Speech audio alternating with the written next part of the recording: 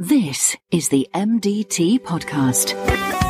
A podcast for all healthcare professionals working with older adults. We are a multidisciplinary team educating about ageing, MDT. The MDT is brought to you by the Hearing Aid podcast team. We focus on a different topic each week to work with you to enhance your knowledge to help you look after older people.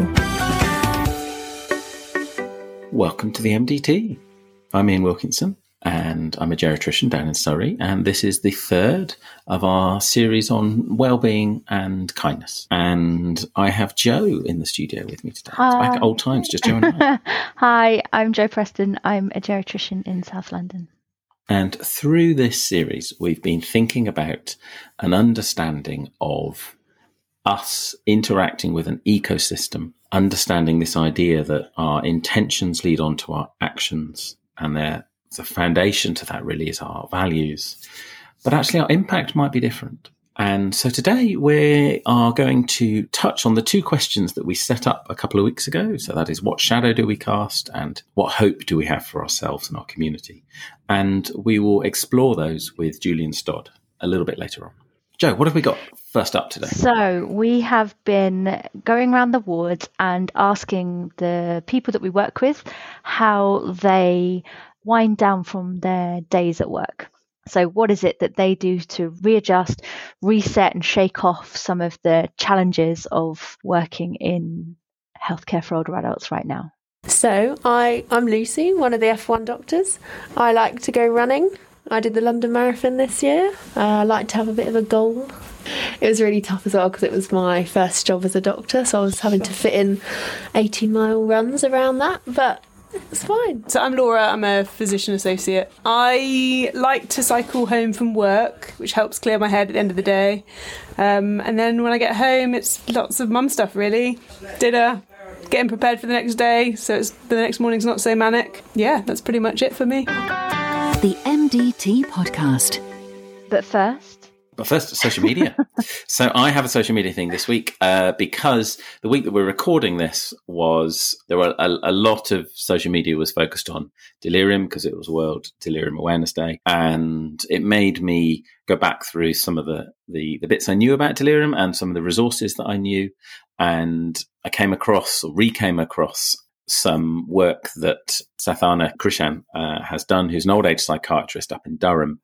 And his Twitter handle is @DeliriumKish. And this is a video entitled I Can Prevent Delirium. And it's a really good short introduction about delirium and why it's important. And so I really recommend you going and watching this. And I will put a link to the tweet on the website for this episode. So last week's challenge is actually related to this week's topic, which is exploring humility with Julian Stodd. So we're going to bring him into the virtual studio now. Julian, welcome, first of all. Thank you. Good to be back. And this week we are doing sort of the first part of the quiet leadership discussions. And we are thinking about the topic of humility. And you posed a couple of questions for us and the audience to think about over the last couple of weeks. And should we just do a quick reminder of what those questions are? Yes. So we talked about this idea, the organisationless ecosystem is our interconnection, the way that we are dependent on each other. But it's a landscape. And so my first question related to that, as the sun beats down upon us, we cast a shadow. And so I asked you, my first question was, what shadow do you cast?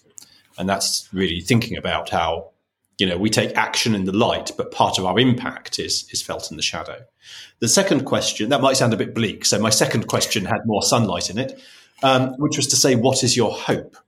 And that was your hope for yourself or for the system around you. So I'm intrigued to know where you got to with those questions. Yeah. So the shadow thing, I've thought about this lots, and lots of different things have come up when I thought about it. I think that the first thing that strikes me is this reminds me of something I've come across before about the Johari window, about you're not necessarily, you're kind of blind to the way that other people see you because you're not in their shoes. And therefore my shadow is sort of the impact that I might have on others, whether or not could be negative, could be positive, but the unintended consequence, I guess. And then the other way that I took this was, when I am for example, on my ward, when I'm on the ward, I'm relatively visible, I'm there, and people generally do the things that I say to them, and care and care for people in the way that I would want them cared for, because I'm actually there.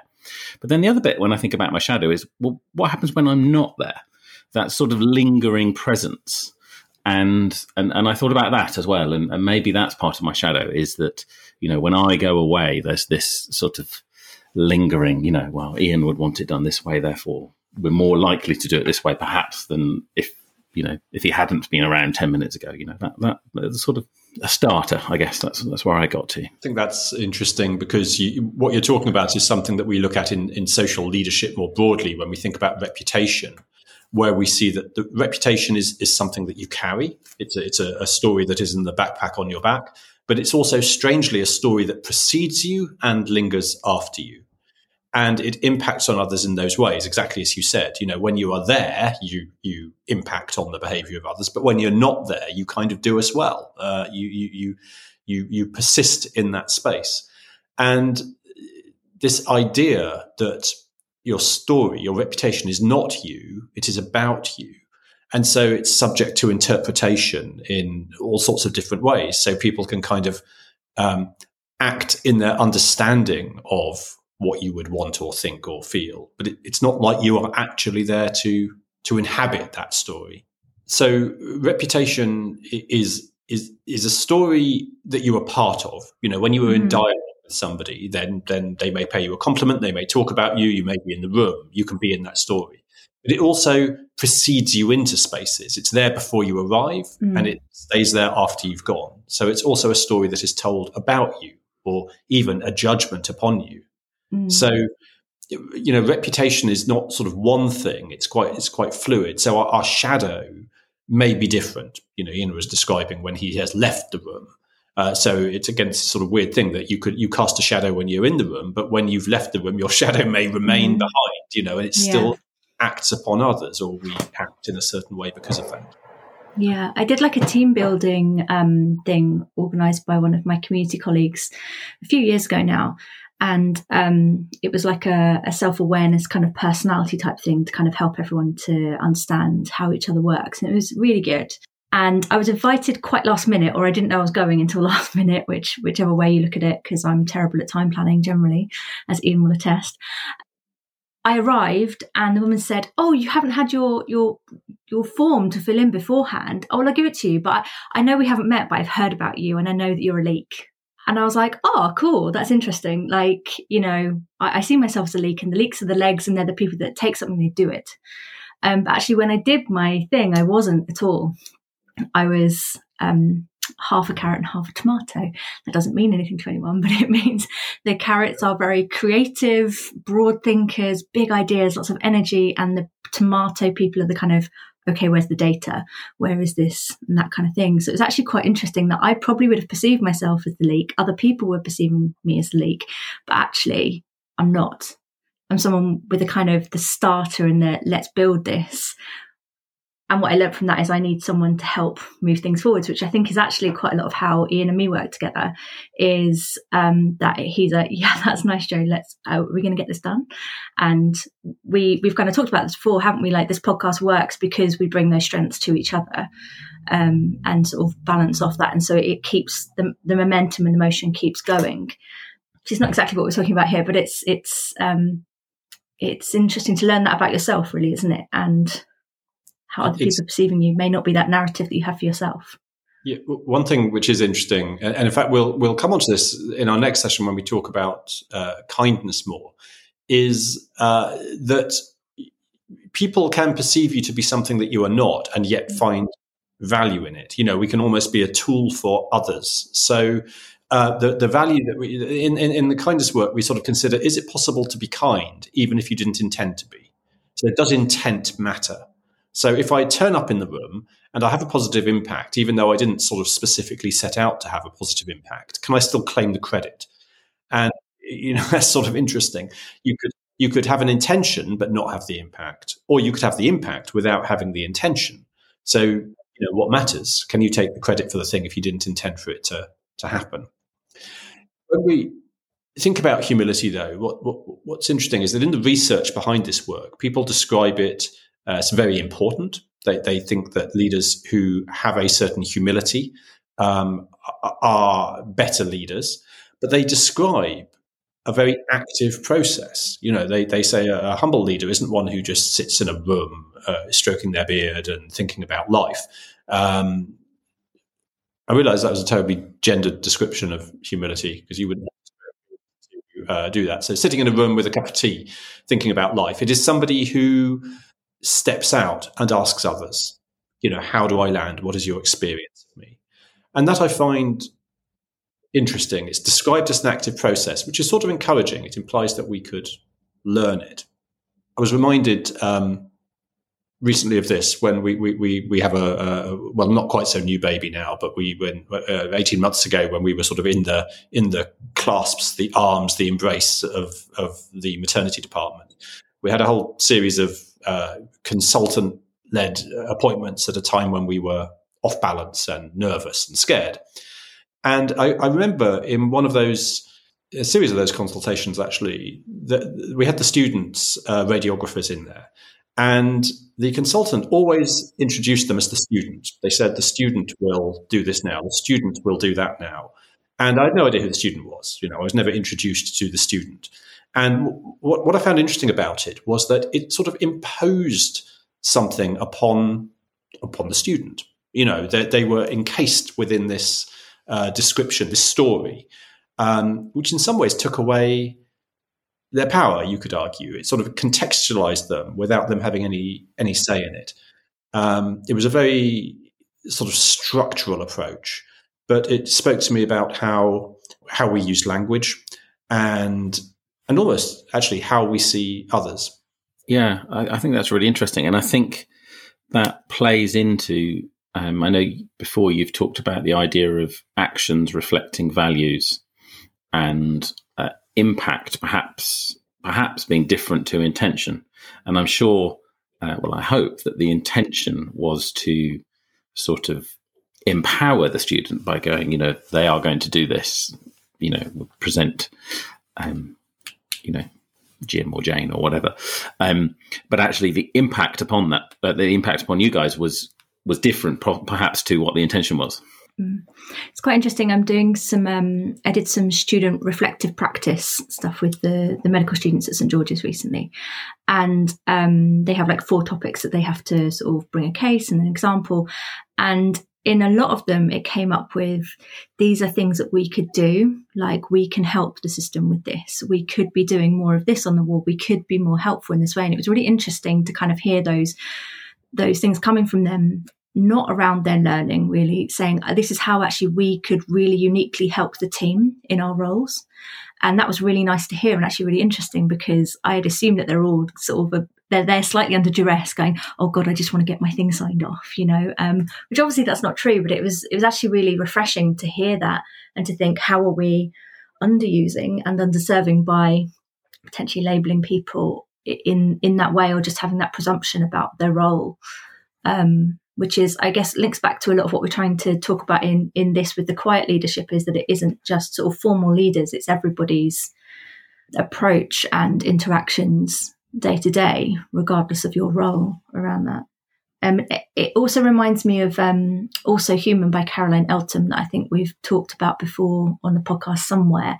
And she's a educational psychologist who wrote this book about medical training. I think it should be compulsory reading for anyone even contemplating medical school. It's incredible. But she talks a lot about the othering and the language that we use to other people to distance ourselves from the emotions and the feelings of doing actually quite an emotionally challenging job, and that isn't recognised. So calling people the patient, the student, creates a distance that makes it more comfortable to do things, which I think is we do that all the time, and I don't think we all realise why or how we might be doing it. It's interesting. At its heart, the work on quiet leadership is very small scale. It's not grand, it's not dramatic. It's about you and me. It's about the self within the system. So it's about, how do we impact on others? And we inhabit these different systems of structure and power. So through our language, through our behavior, through our actions, we weave a web around ourselves that we then have to inhabit and operate within. The point of thinking about humility is a willingness to look not at the system, but to start by looking at the self. It really takes a premise that we're all, on the whole, good people doing good things. Very few people get up in the morning and set out to make life worse for other people. However, we should be clear that at times, probably all of us through our actions make life worse for other people. So this work sort of explores why, how is it that organizations or individuals, in fact, generally have little difficulty in saying these are the good people, these are the bad people, these are these are on my team, these are not on my team.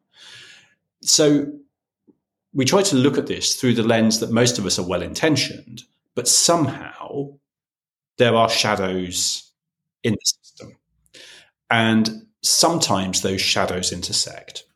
And as those shadows intersect, they eat back into systems of power. So if the shadow is cast upon you, then you can lose power, you can lose voice, you can fall silent, you can almost disappear from the system. So the point of this as a reflection is to think about self. When do I cast a shadow? Not when do I intend to, but what might be the unintended shadow of my actions? And then, secondly, to think about that in the context of the system. How does that scale up? Are certain types of people more likely to fall into the shadow? Would I even know? And then, of course, finally, is my responsibility to lead noisily in the light, or is my responsibility to lead everybody? Do I have a responsibility to reach out into the darkness, to explore these areas? So if I've been on call for the weekend, I know that by probably Tuesday, Monday, I'm probably still on a bit of adrenaline. By Tuesday, I'm a bit grumpy and I'm much shorter with everybody else. Even though my intentions are exactly the same, I get much shorter and I get a bit more frustrated. So a way that I started to deal with that is if I could sense myself being tempted to do that, not as a conscious choice, but, I think I might do this today, or I'm starting to do that on a ward round, would be that I would flip it to an inverse ward round and say, actually, I'm not going to be very good at leading this today. I'm still in charge. I still need to know what's going on. But actually, today is a good day for the other people in my team to maybe take some leadership, and I step back and take more of an educational role and facilitate what's going on here, because that's actually better for everybody than me being a bit grumpy with everybody. And yeah, that's kind of the example that comes to mind for me of kind of recognizing where I am starting to cast that and try and step out of it. I don't know if other people appreciate me doing that at all because it's more work for them, but I like that. You reminded me. I quite often when I walk into a room when I'm working with people, I quite often start by saying how I'm feeling. And I remember clearly last year going into a session with some quite senior leaders and saying, introducing myself, saying I'm feeling quite grumpy, I'm feeling quite unsettled, and the most important person in the room by rank sort of laughed and said, "Oh, that's really helpful to us. Thanks for sharing that." I said, "Well, what would you rather? Would you rather I just come in and say I'm feeling great, I'm feeling positive? Because, I'm not. So it's okay to be yourself, to be open." I said, "I'm still smiling. It's not that I'm not going to do a good job. I just got to tell you, I've got this stuff on my mind. This is my expectation of what we're going to do. This is my anticipation. This is my fear." There is a notion that it's almost easy to perform. It's easy to turn up and project this version of self that may be a picture of strength and confidence and power. But I think the reason why people value humility so quietly is because it's very human, to say, well, I might not be sure, but I am at least trying to change. So I'm not in balance, but I am trying to stay within sight of that. So you end up with these two lenses through which to view it. One is to understand our shadow so that we can be more mindful, so that we can be reflective. It's not a science, it's an art, but we can try to understand our responsibility to everybody, and so that we are conscious of that shadow. The second thing is to understand that in some ways humility can be imposed upon people. They can be cast into the shadow. They can be hidden. They can lose voice through no fault of their own. And hence our responsibility to sometimes fight on behalf of others. And I guess the way in which each of us individually lead is by those interactions with the other individual. And actually, we don't need to change the world. We just need to influence that person that we're interacting with at that point in time. And to talk about it. So in quiet leadership, I say exactly that. Nobody alone can tend to the whole ecosystem, is what I say in the book. However, you can have an impact on one other person's life today. And if you have that impact, but then you are unafraid to talk about it. So if we start to weave together our individual experiences, then you can build the wave that can drive change within a culture.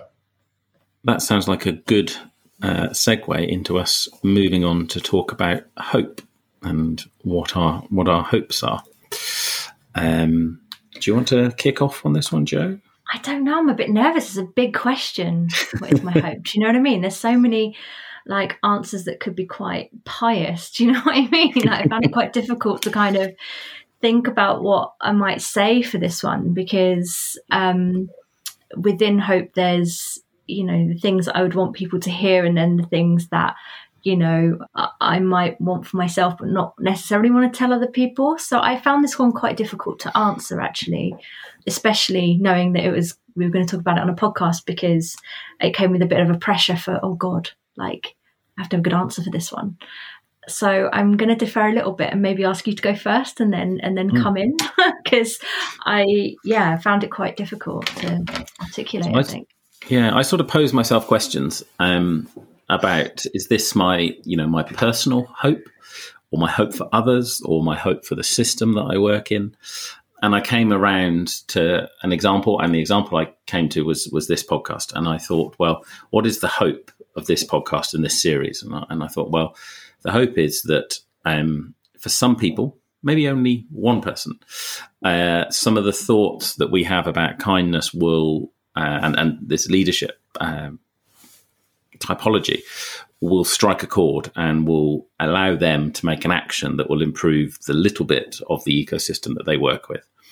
But actually, sort of, that's an individual thing. And then a wider thing perhaps is that through that, the basic care for some of the older people that the people that listen to our podcast care for will improve just a little bit, because that team is just a little bit more aware of that ecosystem that they're operating in, and therefore able to influence that for the betterment of the people that they're looking after. Yeah, I think that second half of that answer is probably where I was at, and finding it difficult to articulate without feeling like I was preaching. So you've done very well there to not sound like that. But good.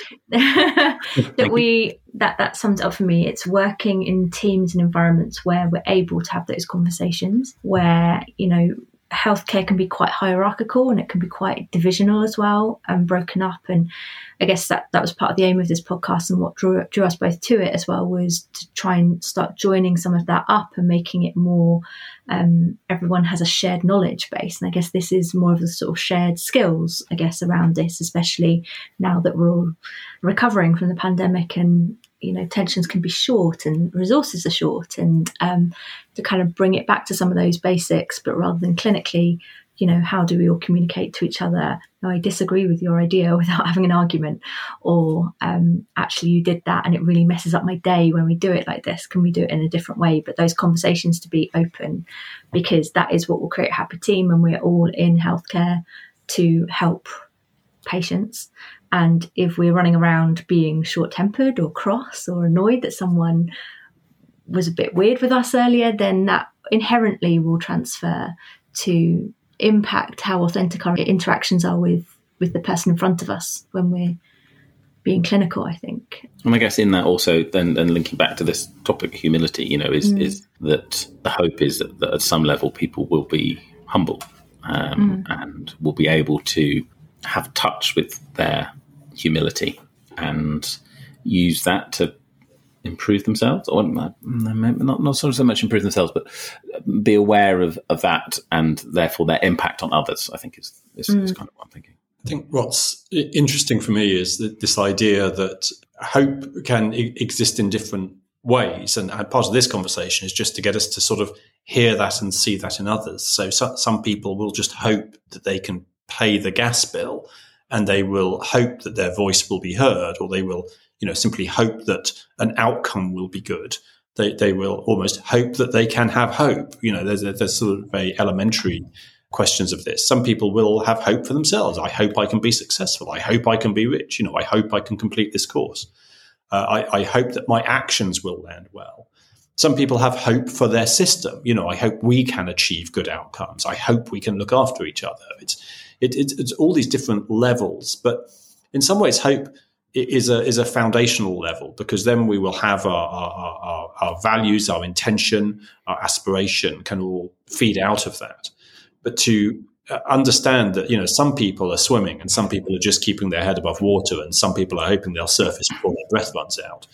So it's useful to do that. This notion again that humility is not just some do-gooder's intention to be better. Humility is about a willingness to be human. You're going to be human whether you like it or not. So how transparently will you be human? In our successes and in our failures, in our strength and in our weakness. This work is highly imperfect. It's fragile work is how I describe it. There is no answer. There's no book that can give you an answer. There's no genius that can give you an answer. There's no technology that can make you humble or give you an answer. And yet our systems will likely be better if people are willing to listen as well as to speak, if they are willing to look at themselves as well as others, and to consider that, the world is really not black and white and us and them. That there is a lot of nuance, and often the intersection between the people we trust, the people we don't, our communities and the people who aren't in it, between self and other, is the place to try to affect change, to make connections. So I think that's been really interesting. So I'd encourage you just to think back on those two questions. So what is your shadow, and what is your hope? And let us know your thoughts. Use Twitter, use the hashtag MDT Club, or write to us at MDT_podcast, and let's start a little bit of a conversation about this. And you're back with us again soon, aren't you, Julian? What are we going to be discussing next time? We will be talking about kindness, the second part of our journey into quiet leadership will consider kindness. Thank you, Julian. The MDT Podcast. I thought that was really interesting, Jo. I think those discussions, and there's no right or wrong here. So the discussion we've had, if we had it on a different day and we were both in a slightly different mood, we might have had quite a different discussion. And so that there's, it goes where it goes. It's quite nice to have the space to think about those things, because it's underneath for all of us, isn't it? We don't do healthcare for the kudos a lot. It's nice to have that space and time, because that feels short sometimes. So I enjoyed that for that. Yeah, that was good. So moving on to the second part of this episode, we're going to be learning a bit more about something called ASMR. No, I'd not come across this before. But sort of maybe on the edge of my sphere of consciousness, but nothing in detail. Yes. And so we're now going to hear from an interview with Christina, our teaching fellow, with Dr. Julia Perlow, who's a psychologist from the University of Sheffield. Hello, everybody. Today we have a wonderful guest with us, someone that I've been doing a whole lot of reading on. Her name is Julia, and she's in the studio with us today, and she's going to tell us a little bit about ASMR. Julia, what is ASMR? Oh, it's a really good question. Thanks for having me on. So ASMR stands for Autonomous Sensory Meridian Response. And the term itself is a pseudoscientific one, so it doesn't really have any scientific meaning. But it has been used to refer to a specific kind of feeling that some people report experiencing from a very early age. So I'll describe what people tell us the feeling is like, in case any of your kind of listeners think that they might also experience it. So the feeling itself of ASMR is described as a tingling sensation that starts at the back of the head and the scalp and then spreads throughout the rest of the body. It's a little bit like having a head massage. It's a very pleasant, warm kind of tingling sensation.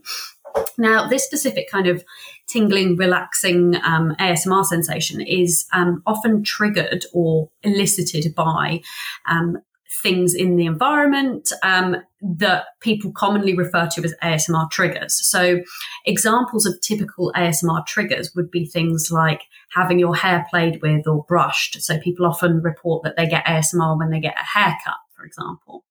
Other things will include soft sounds, so things like whispering, soft speaking, tapping, also visual movements. So watching somebody do something in a very careful or delicate way, like folding towels might be something. And these are things that people often say that they've experienced from, very early age, that they've experienced these sensations. And now, of course, we have ASMR on YouTube, which allows people to watch this content on demand, as it were, and kind of experience these sensations.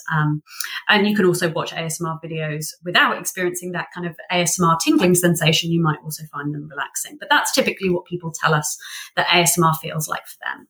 So my question to you is, obviously, you know that our podcast is about wellness and kindness and how we as healthcare workers need to find routes and avenues to look after ourselves and look after each other and care for each other. And what I liked about what you wrote and what you stand for is that this is a wonderful new avenue and a wonderful new skill that we could use to try and learn a coping skill.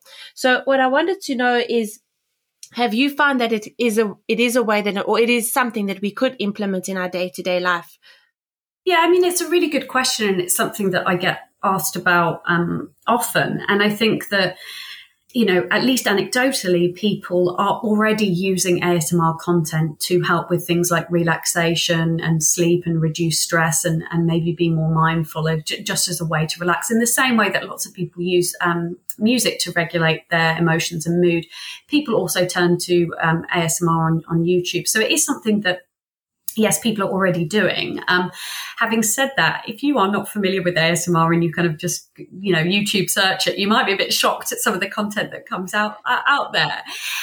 But, do give it a go. And even if you don't experience this kind of tingling sensation, you may find something that is kind of relaxing and something that you can tap into to evoke a kind of nice sense of calm. One thing that I would say as well, which I think is a really nice kind of parallel between ASMR and the goals of your podcast, is this idea of kind of caring and kindness. And that is something that you often see as an ASMR trigger.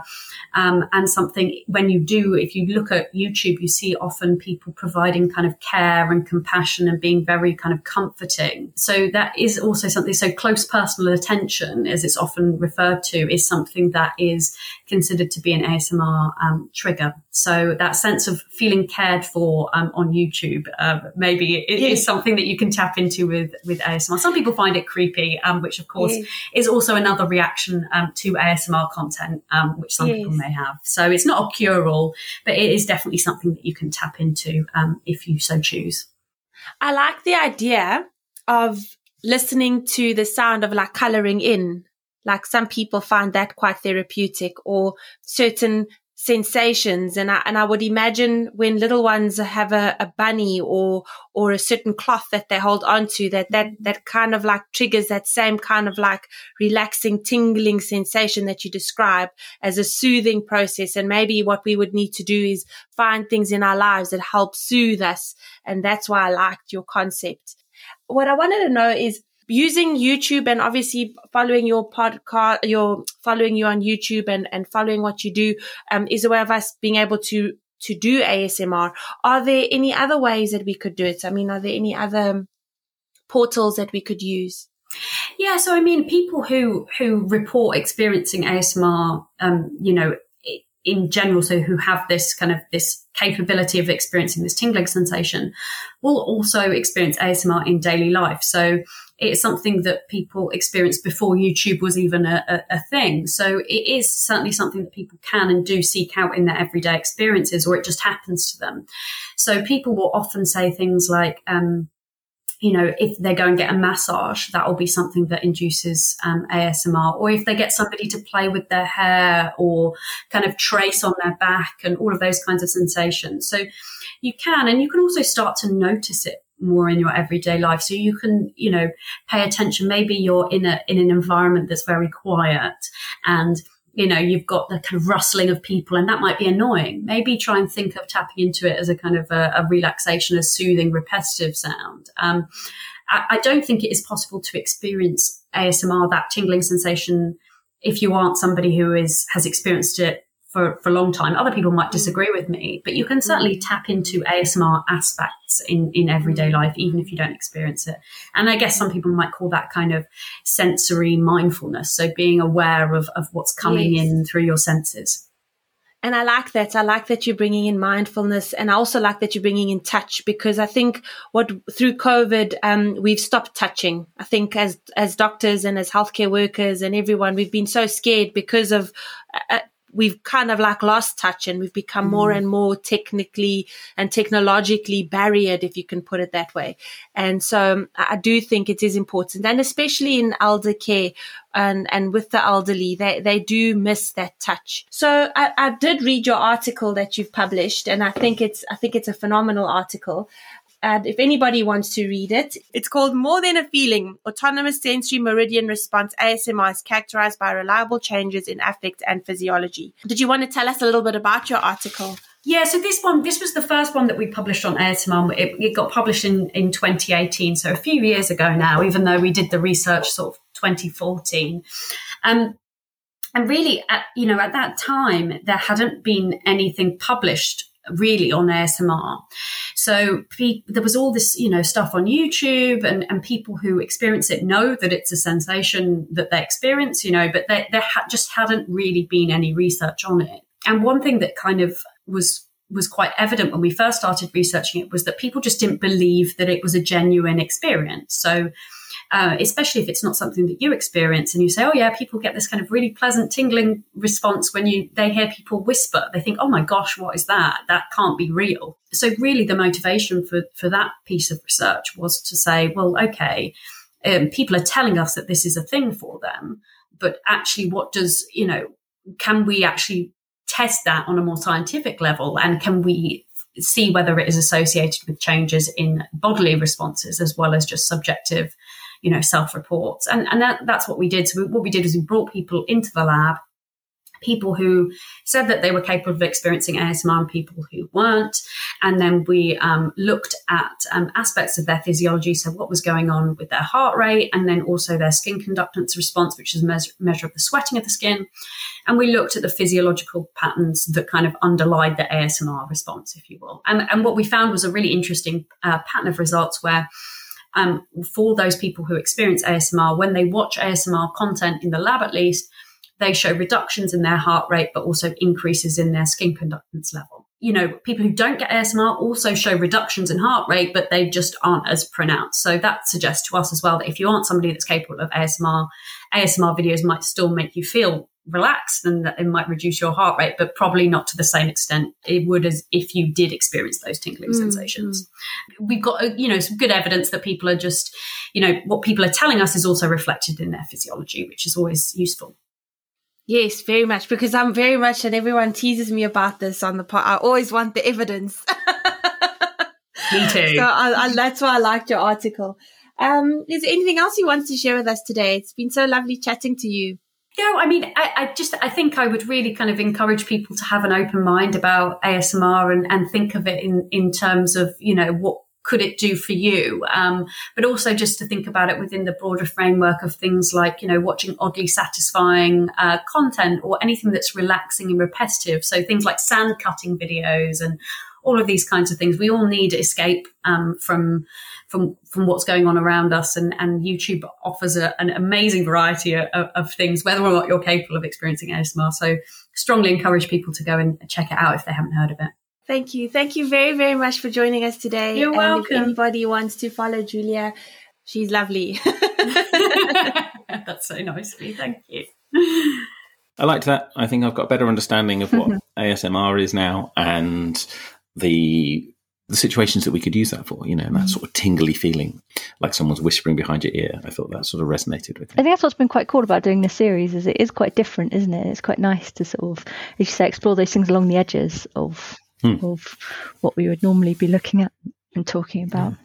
So it's cool. And I think also, raise these things with your team, because not everyone in your team I know, but some people don't listen to this podcast. And so, you could bring these things in and have a chat about them and play the bits of the podcast to your team. Yeah, absolutely. But next, we're going to go back to a theme that we have running through this whole series, which is around thinking about how we can support ourselves by learning some tools around breathing with Jess. And we have got some feedback from the last one that we were doing from our faculty. That last one was the first of the whiskey breathing, the wind down breathing. So it was a bit tricky for some of us, but especially the length of the exhalation there. So let's hear from some of the rest of the faculty now. Hi everyone. I enjoyed this exercise. It was quite hard to start with. I found, like others, the breathing out for 8 to be quite difficult and very often ran out of breath. But I think the longer you went on over the sort of time that you were practicing, both sort of in the moment and over the week, that did get slightly easier as you learned to sort of, I suppose, breathe out slightly less quickly as you were breathing out for 8. I did find it relaxing, and I enjoyed the fact that it was, I did it at the end of the day as I was sort of in bed drifting off to sleep. So I found that really peaceful way to end the day. My thoughts on the breathing practice this week are that although at the start of the week I think I found it harder than I found last week's exercise, because breathing out for that longer period of time took a bit more practice, I actually found that I was probably feeling better than I did last week, or noticing the effects more. And actually I found it really relaxing. Hi everyone, hope people had a good week. I also found this one a bit harder. I just didn't seem to be able to breathe out for 8, and as such found it a bit harder to commit to this one. I did try and do it before going to bed because I did think it was easier to do it then when I was kind of more relaxed, and I found I could occasionally reach 8, but I was generally more around the 5.5 to 6. Yeah, that's my thoughts on this one. And then this week we have another exercise for you, which you can do. Hopefully you'll do it sort of daily and try and find which of these work for you the best, how they serve you. We're really interested to hear how you get on. Here is this week. This one's got a really cool name. This is called Breath of Fire. So be ready. Be ready. Yes, absolutely. Have a glass of water. The MDT Podcast. Hello and welcome back to week 3 of the MDT Breathing Challenge. So breath is one of the most powerful ways that we can control our minds and rebalance the nervous system. When you learn to control your breathing, you control how you feel and you can change your life. This week we'll be doing our first coffee breathing exercise, Breath of Fire. This is a fast breath, about 30 breaths per minute, which is going to really stimulate your fight-flight sympathetic nervous system, the system responsible for your get up and go. We have the power to manually shift our nervous system between fight-flight and rest-restore. Much like cold water swimming, when we shift our bodies into fight-flight on purpose and under control, we tone the nervous system, we improve heart rate variability, and we build resilience. Use this first thing in the morning as a great way to kickstart your day, or as a replacement for your afternoon coffee break. Now, as this is a vigorous and stimulating practice, there are a few contraindications to watch out for. Clinical anxiety, high blood pressure, pregnancy, epilepsy, hypertension, panic disorders, or PTSD. So if that's you, give this one a miss and just focus on one of the other exercises that are more balancing or down-regulating. You can sit on the floor or in a chair for this, whichever is comfortable for you. Just sit up tall, relaxed enough so that your belly is soft. To do this, we're going to do a sharp exhale out the nose. Engage the muscles of your lower abdomen to force the breath out, almost like a sneeze. Focus only on the out-breath, and then just allow the in-breath to happen all by itself. It sounds like this. You can imagine like you're being hit in the stomach by a football, and it's pushing the air out. Now, normally, our diaphragm contracts down when we breathe in and relaxes up on the exhale. But here, we're forcing the diaphragm to push up on the exhale. So this is an opposite way of breathing, which makes it invigorating and heat generating. And it's quite normal for you to feel some dizziness and maybe some muscle soreness on your belly, but don't worry.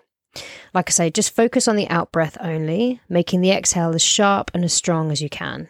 allowing the inhale to happen all by itself. You could also do this with your arms up in the air, which helps to drain the lymph system. We're going to do 20 rounds and we'll repeat that 3 times with a pause in between. Something important to clarify at this point is what you're not doing. You're not taking one breath and then trying to do all of the 20 exhales from that one breath. What you are doing is you're forcing an exhale 20 times, and each time you allow the breath to come back in naturally 20 times. So it's 20 forced exhales out the nose and 20 passive inhales through the nose. But don't worry, I'll keep count, you just breathe.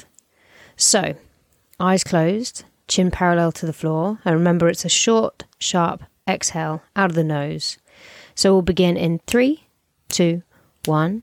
Exhale, exhale, exhale, exhale, exhale, exhale, exhale, exhale, exhale, exhale. 10, 9, 8, 7, 6, 5, 4, 3, 2, 1. And just relax and breathe normally. Body is relaxed, your eyes stay closed.